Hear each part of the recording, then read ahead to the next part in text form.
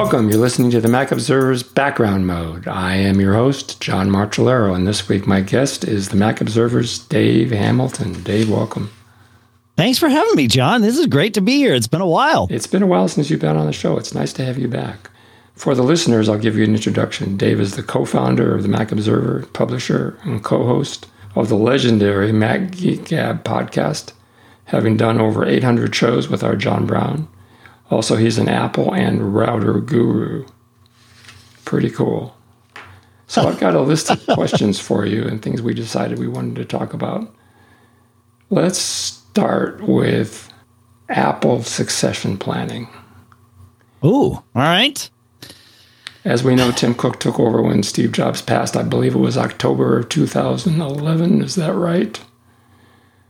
Steve passed in October, but I think Tim Cook took over in August prior to that. Yeah. So it's been almost 10 years now.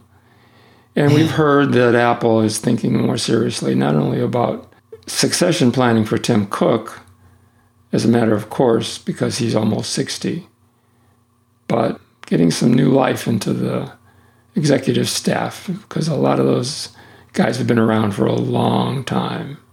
One of the things that puzzles me is the constant reference to Jeff Williams, who's only, I think, 2 years younger than Tim Cook, but maybe he's feeling better and maybe he's not ready to retire.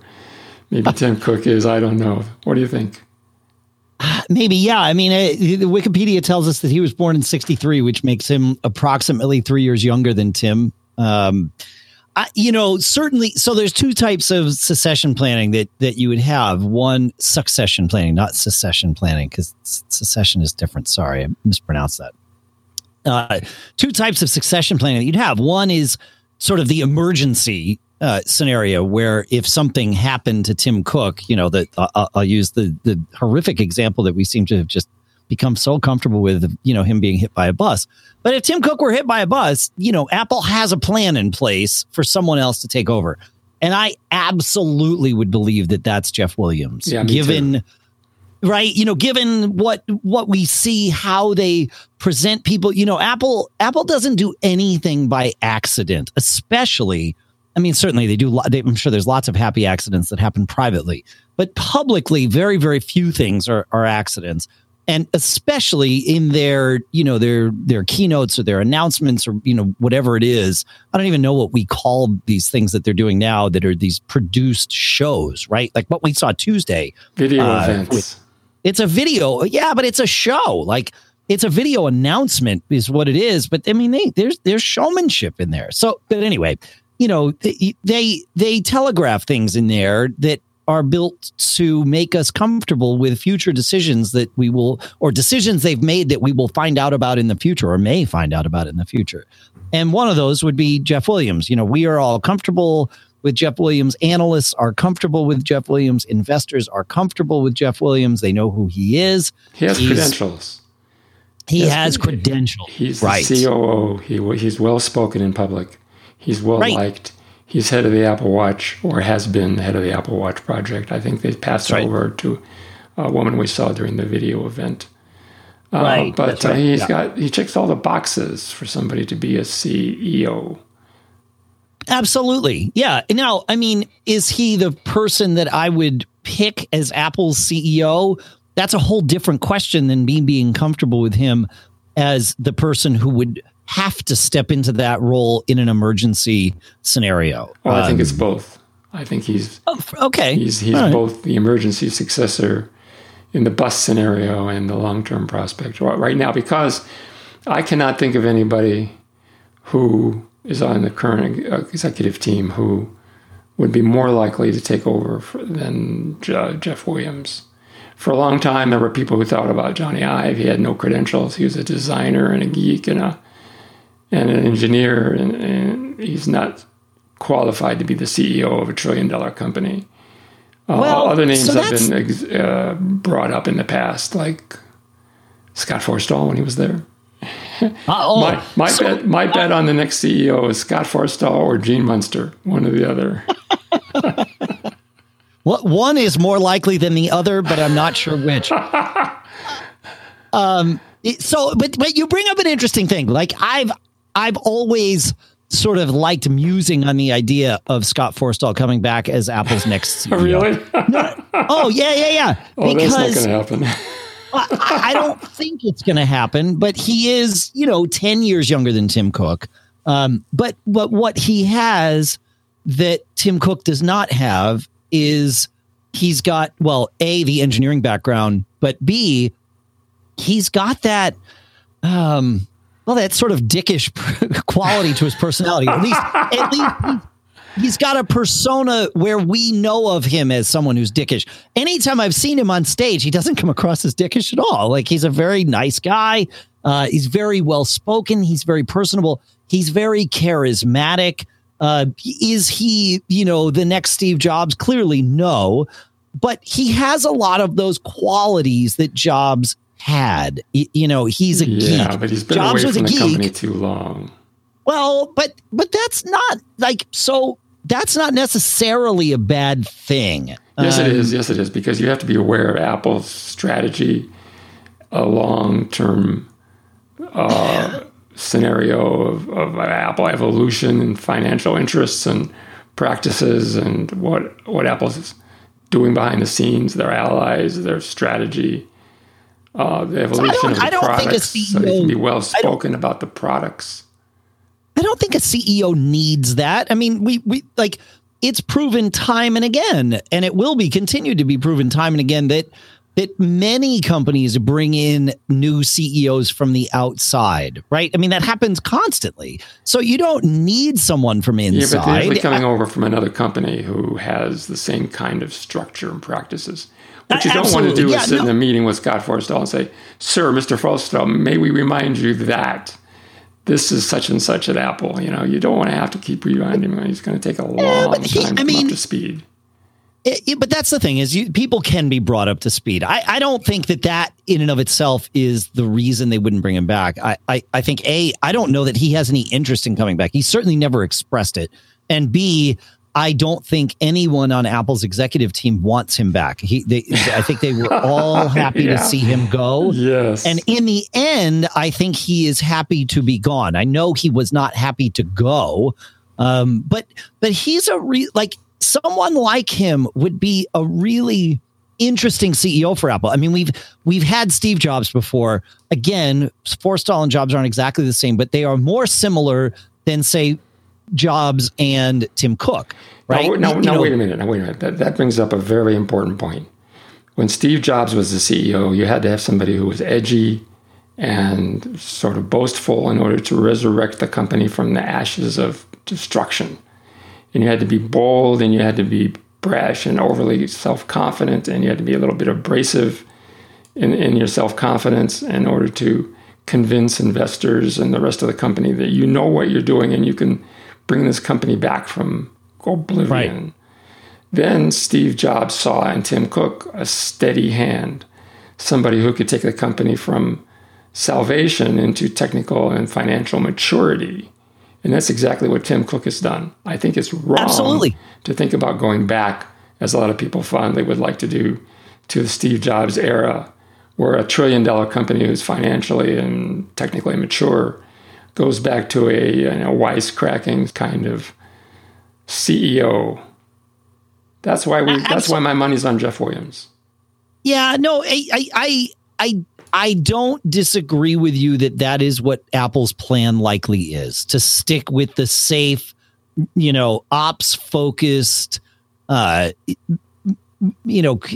conservative. I hate that word has become, forever associated with politics. I don't mean it that way, but that conservative CEO. I mean, there's parts of Tim Cook that aren't conservative at all. I mean, you have a lot of people saying you can't have a gay conservative. Well, I mean, he's not a gay conservative in that way, but he is, conservative in he manages risk more from a conservative side than say Steve Jobs did.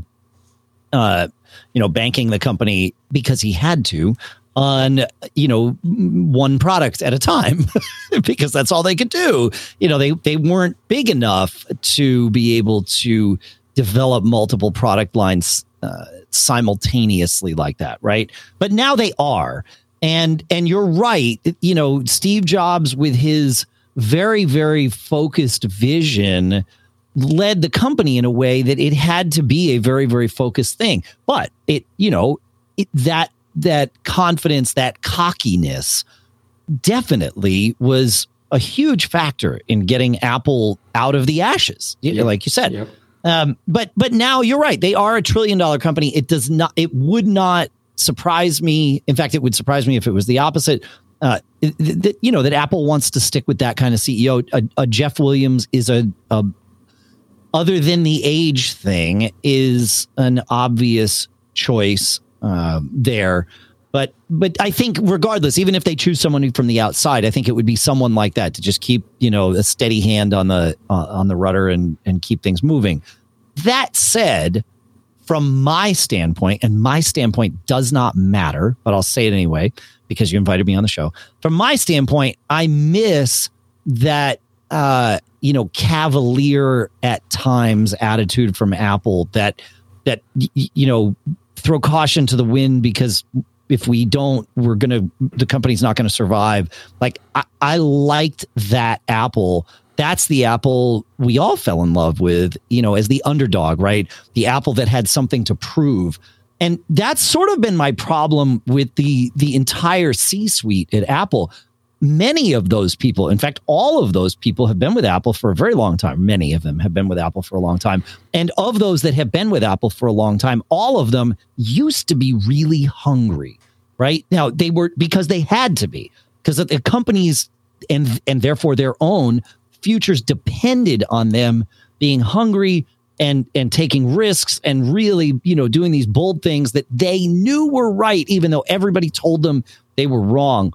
And now those people have because they did all those great things when they were hungry, they have created this a massive amount of wealth and comfort and safety for themselves, right? And so Apple is safe. Everybody in the C-suite there is safe, and so we don't have that hungry Apple anymore. I don't know that we will ever have hungry Apple again. Like you said, they're a multi-trillion-dollar company. Like, it's hard to be hungry. Now, I think they are... Got too many oars in the water to change the helmsman.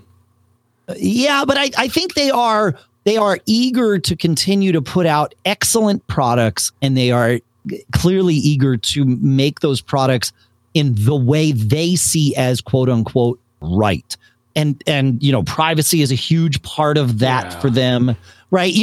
There are things about which they still are not cavalier, but cocky, right? Like the privacy thing, they are happy to sort of poke a little bit of fun at the rest of the industry when they say, look, you are our customers, you are not our product, right? Like that's a huge thing inside Apple. And I like Apple for that. So in some ways, maybe they are still hungry like that, but I miss the sort of the products that are just like this, the passion of the entire company. And like, look what we made, this crazy thing.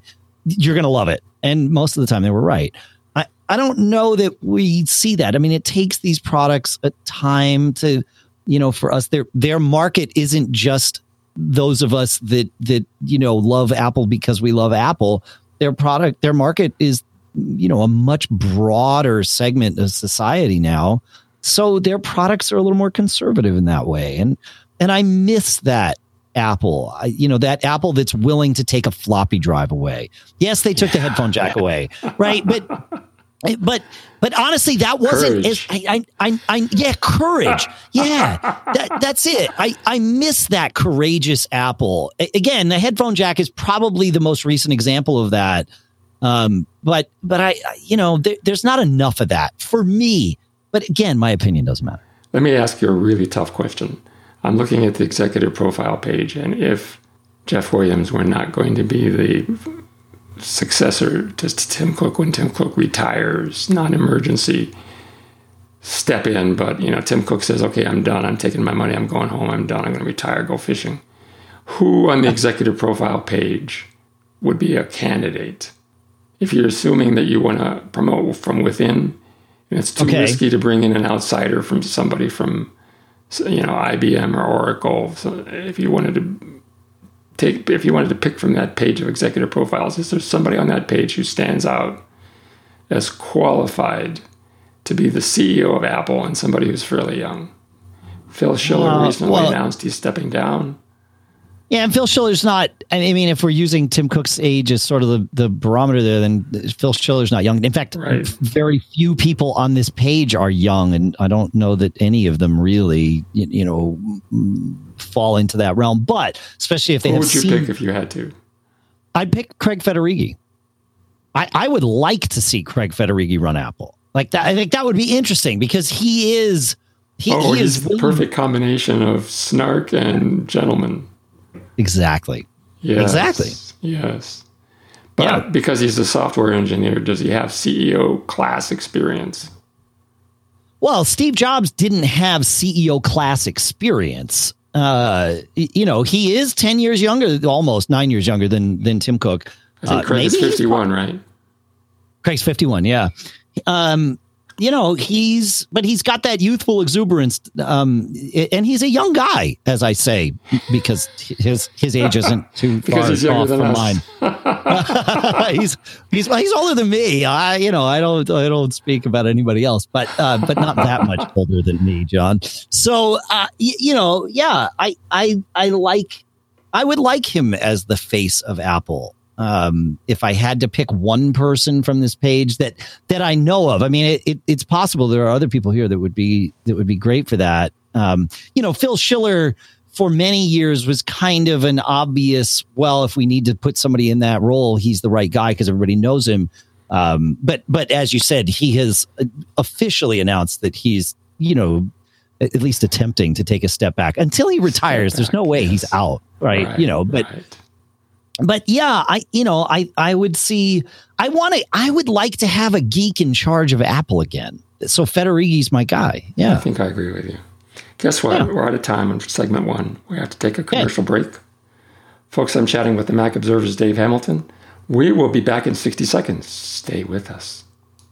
Hello there, all you fabulous Background Mode listeners. I'm Charlotte Henry with the Mac Observer, and I just want to say a few words about how you can support all the things we do. If you're thinking about buying something from Apple, Amazon, or Macmore, simply go to the Mac Observer's homepage where we have a section called Support TMO. Or you can just enter www.macobserver.com/Apple Store, all one word, and that will take you to our special page for Apple and all our other affiliate partners. If you make a purchase from one of our partners this way, the Mac Observer receives a small compensation for sending business their way. Pretty cool, right? And, even better, you don't pay a penny more. This small fee from our affiliates helps us continue to bring you TMO's daily news, reviews, tips, how-tos, and podcasts just like this one. So, the next time you're thinking about an online purchase, please do come to TMO's homepage and support the Mac Observer.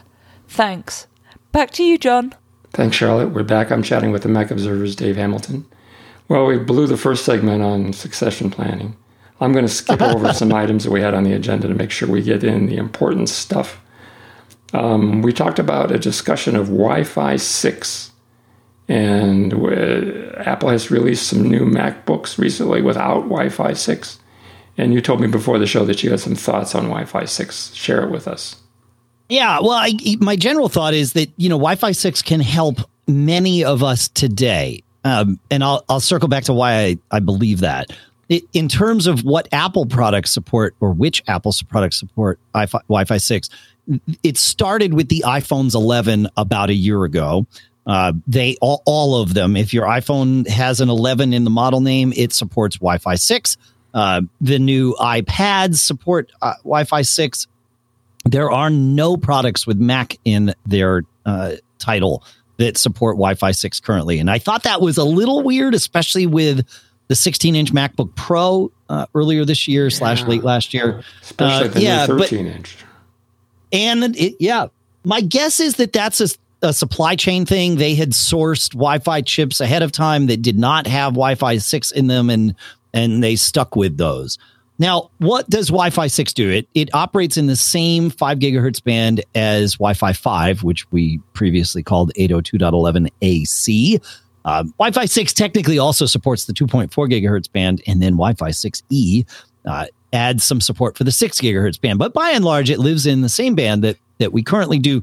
It uses a different frequency modulation protocol technology that allows for much faster bandwidth over the same connection, which is great. Because what that means is if you get faster connections, it means that your range increases. Because if you could get the speed that you wanted at, let's say, 20 meters before, well, now you can get the speed that you want at, say, 40 meters or maybe 30 meters, right? So this makes a difference when we're doing things online. How can Wi-Fi 6 help us now? Well, how can you get Wi-Fi 6? You're going to have to get a new router, right?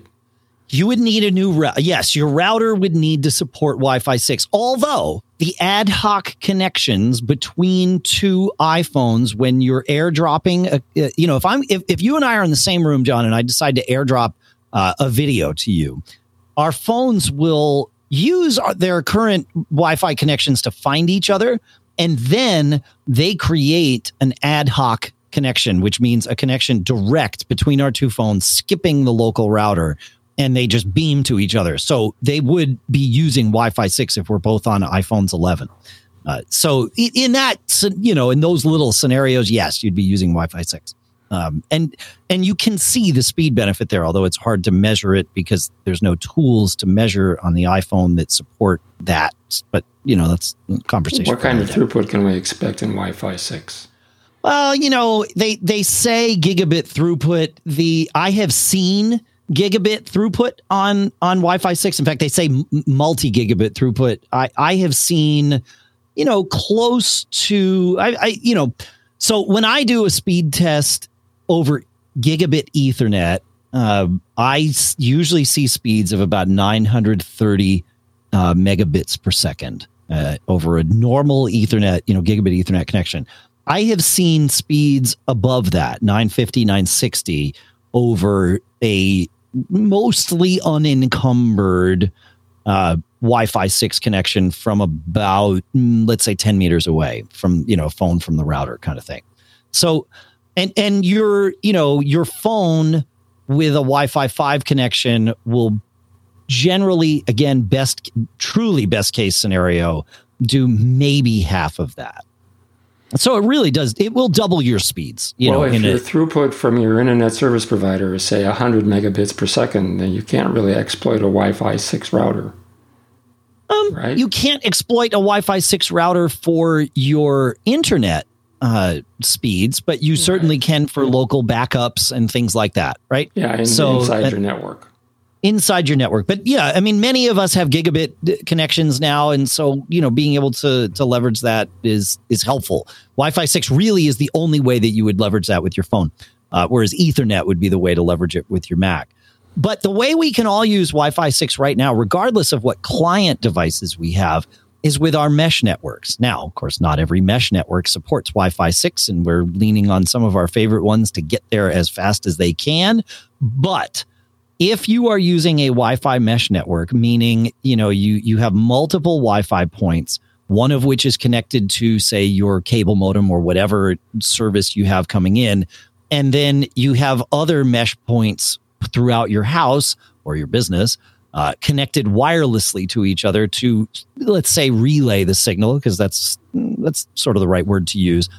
If those mesh points can use Wi-Fi 6 as their backhaul communication between each other, what it means is if you've got 3 Wi-Fi 5 clients connected at the far end of one of those, well, they're not fighting for bandwidth on the backhaul back to your router because you've got this Wi-Fi 6 connection amongst your mesh. So for those of us that might have in the past gone out of our way to dig, into our walls and put Ethernet cables in, that might be a lot less necessary when you have a Wi-Fi 6 mesh. In fact, it's proven to be less necessary.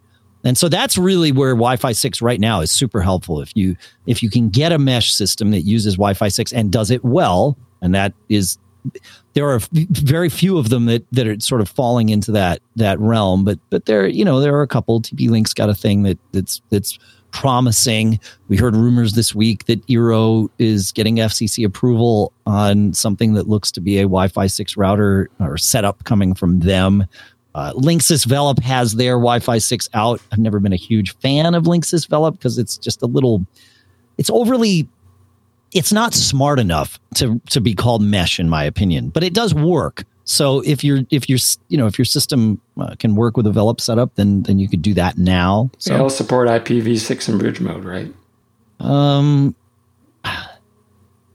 They all support IPv6 in bridge mode. So that's two very different technologies that we're conflating together. Yes, they all support IPv6, and most of them also support bridge mode, but you don't need bridge mode for IPv6 to work. Like Eero, for example, and Velop and TP-Link and all of the others can be your IPv6 router, right? In fact, I would say 95% of the routers that you buy today can be your IPv6 router as well as an IPv4. Sort of an IPv6 NAT kind of thing. Well, there's no NAT necessary with IPv6. Well, there is. There's a pseudo NAT that used to be talked about. Only if your provider doesn't natively support IPv6. But if you're using something like Comcast that natively supports IPv6, you can have one router. It talks IPv6 and then will NAT your IPv4 connection. But there is no NAT for IPv6. NAT is network address translation, but we all know it as the protocol, the technology that allows us to get one IP address from our internet provider and share that amongst all our devices. That was very necessary with IPv4. With IPv6, every single one of the devices in our house gets a real IP address, an IPv6 address from the internet, and then can just be accessed directly. Some discussion about that in the past. I haven't visited in a while, but because there's so many available IPv6 addresses, you are lost in the debris of 10 to the 34 addresses. Yeah. So it's kind of hard. You're lost in it. You do need a router, and they all do this by default. That firewalls, traffic coming in. But what's interesting is your Mac and your iPhone will get what would be called their sort of primary IPv6 address that is always addressable that way, and it's usually based on their hardware MAC address. But then I think it's every hour, but it might be more frequently than that, your Mac and your iPhone create temporary IPv6 addresses to use for their outbound connections. I remember now. We've talked about this. Yes. Yeah. Yes. So that you're not exposing your main never changing IPv6 address, and that way people can't target you long term and that sort of thing. So, folks, I told you at the beginning of the show that Dave was a router guru. Are you convinced now? You should listen to his Mac Geek Gab podcast every week. All right, we got to move on. We're almost out of time. We have time for one more subject. One of the things I've noticed with iOS 12, 13, maybe 14, is that there's an ever-changing UI in Apple OSs, especially iOS. Changes in the way you do things, hidden features of the operating system, long presses, and subtle changes in the way iOS presents itself and operates. And if you don't pay attention and you don't explore those, one day you're going to be surprised. If you're not highly practiced and deeply explore, say, iOS 13 or 14, now that 14 is out, you're going to run across a situation where you're going to go, oh, what just happened? And why did that happen? And why did I lose my app? Or why did this thing come up? And it can be a little frustrating, and it can be alarming, and it can cause people to be a little gun-shy about, being too touchy-feely with their iPhone. We talked about this in the morning meeting, and you agreed it's a bit of a problem. It's a big problem. My favorite thing to be scared of is split screen mode on my iPad Pro. I don't use it often. You use the word practice, and it's a great word. Because I don't use it often, when I find myself in that, world where I've got like Safari and slide over, or I've suddenly got two screens, I know from experience that if I make the wrong move from there, I can get myself tied in knots and I don't know what to do. Now, is this something that I am incapable of understanding? Probably not, right? You know, we just talked for 15 minutes about the intricacies of Wi-Fi and router technology. I'm pretty sure I could figure this out, but I'm not practiced in it. And because of that, it completely flabbergasts me. And so I need to spend some time with it, which obviously I should, but because I don't use it, I'll forget and then it's lost again. But your point stands that Apple is adding features to the OSs, and this is true of Mac OS as well as iPad OS and Watch OS and iOS. They're adding features faster than they're taking them away. They do take some features away. But again, you know, back to the first conversation we're having, we don't have this courageous Apple. It's just saying, look, and here's a stupid example because I know a lot of people do use split screen. But let's say Apple said, you know what, we've done the metrics on this all privately. Of course, we don't know anybody's personal habits, but we've gathered things en masse. We know that only 0.5% of you, which is wrong, by the way. But just take my example. This is a for instance here, pie in the sky. Only 0.5% of you use split screen, so we're taking it away so that it doesn't confuse the other, 95 and 99.5% of you, right? Like we don't see Apple doing that with very many things. 3D Touch, they did, right? But other than that, there's not many things that Apple takes away. So with every release of iOS and every release of macOS, there's more features just being piled on, and by and large, they don't get in each other's way. But your point about discoverability is the issue. It's like with so many of these features, if you're not using them, practicing them every day or on a regular basis, you forget or don't even know that they can exist. And then you're looking over your friend's shoulder and they, get their iPad into slide over mode and then all this stuff. And you're like, what magic is this? How did you make that happen? Or how did you change the brightness level on your flashlight? Which is a thing you can do, by the way, folks. You see somebody do that. If you didn't know that was possible. One of the things that bothers me is I'm trying to move an app from one page to another. So I do a long press on it and it starts wiggling. And then I move it where I want to go. But I'm mystified by how sensitive it is to create a folder. And it's all too eager to create a folder where I don't want to go. I wanted to go to a specific position on another page. Yep. And it keeps driving me into a folder, and I have to be very careful. What's the word? Sort of. And you have to be very intentional. I have to treat it with kid gloves. Kid gloves, there you go. Yeah, in order to make sure I don't drop my app into a folder instead of the desired place on another page. And it seemed to me that was a feature of iOS 13 where it became hair-triggered to create a folder. And I'd like to see a little bit more definitiveness about when you create a folder, some sort of more carefully thought-out UI so that you don't have a mixture of position sensitivity the way it is now. That's another example. I was moving some things. I updated my iPhone to iOS 14 when it came out, and I was trying to move some things out of the way so that I could have two screens of apps where I wanted them and then just turn off the rest of them, because that's now something we can do in iOS 14 and have it do its auto sorting, because I don't care what's on the other 8 pages of apps. I just want to search for them or find it through Apple's auto sort. And even then, I wound up creating accidental folders, just like you described. So,